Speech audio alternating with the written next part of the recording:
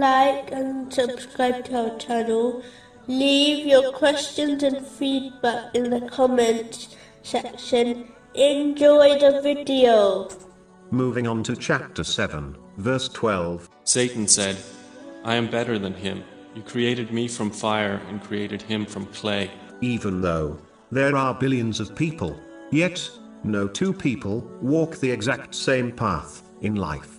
Understanding these signs strengthens one's faith. But this podcast will discuss something else. Whenever a Muslim finds themselves on a lawful path, they should firstly show true gratitude to Allah, the Exalted, by using the blessings He alone granted them in the way prescribed by Islam.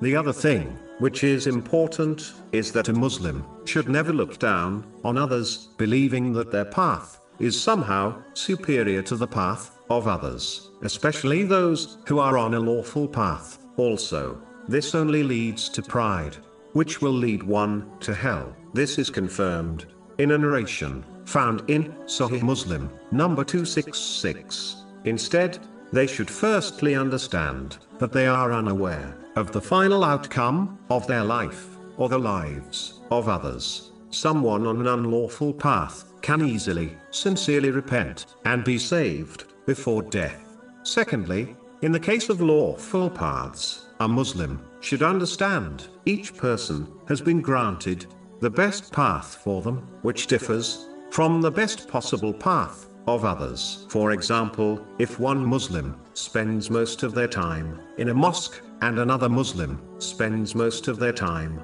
on lawful, worldly things, such as an occupation, the first Muslim is not better than the second, as each person is on the best path for them. If they swapped places, it would, most likely, lead them to destruction. For example, if they swapped, the one who now spends time in a mosque could adopt pride, and thus be destroyed. So it is better for them to be involved in lawful worldly things, whereas the other could get lost in the world and head towards the unlawful. So it would be better for them to spend most of their time in a mosque.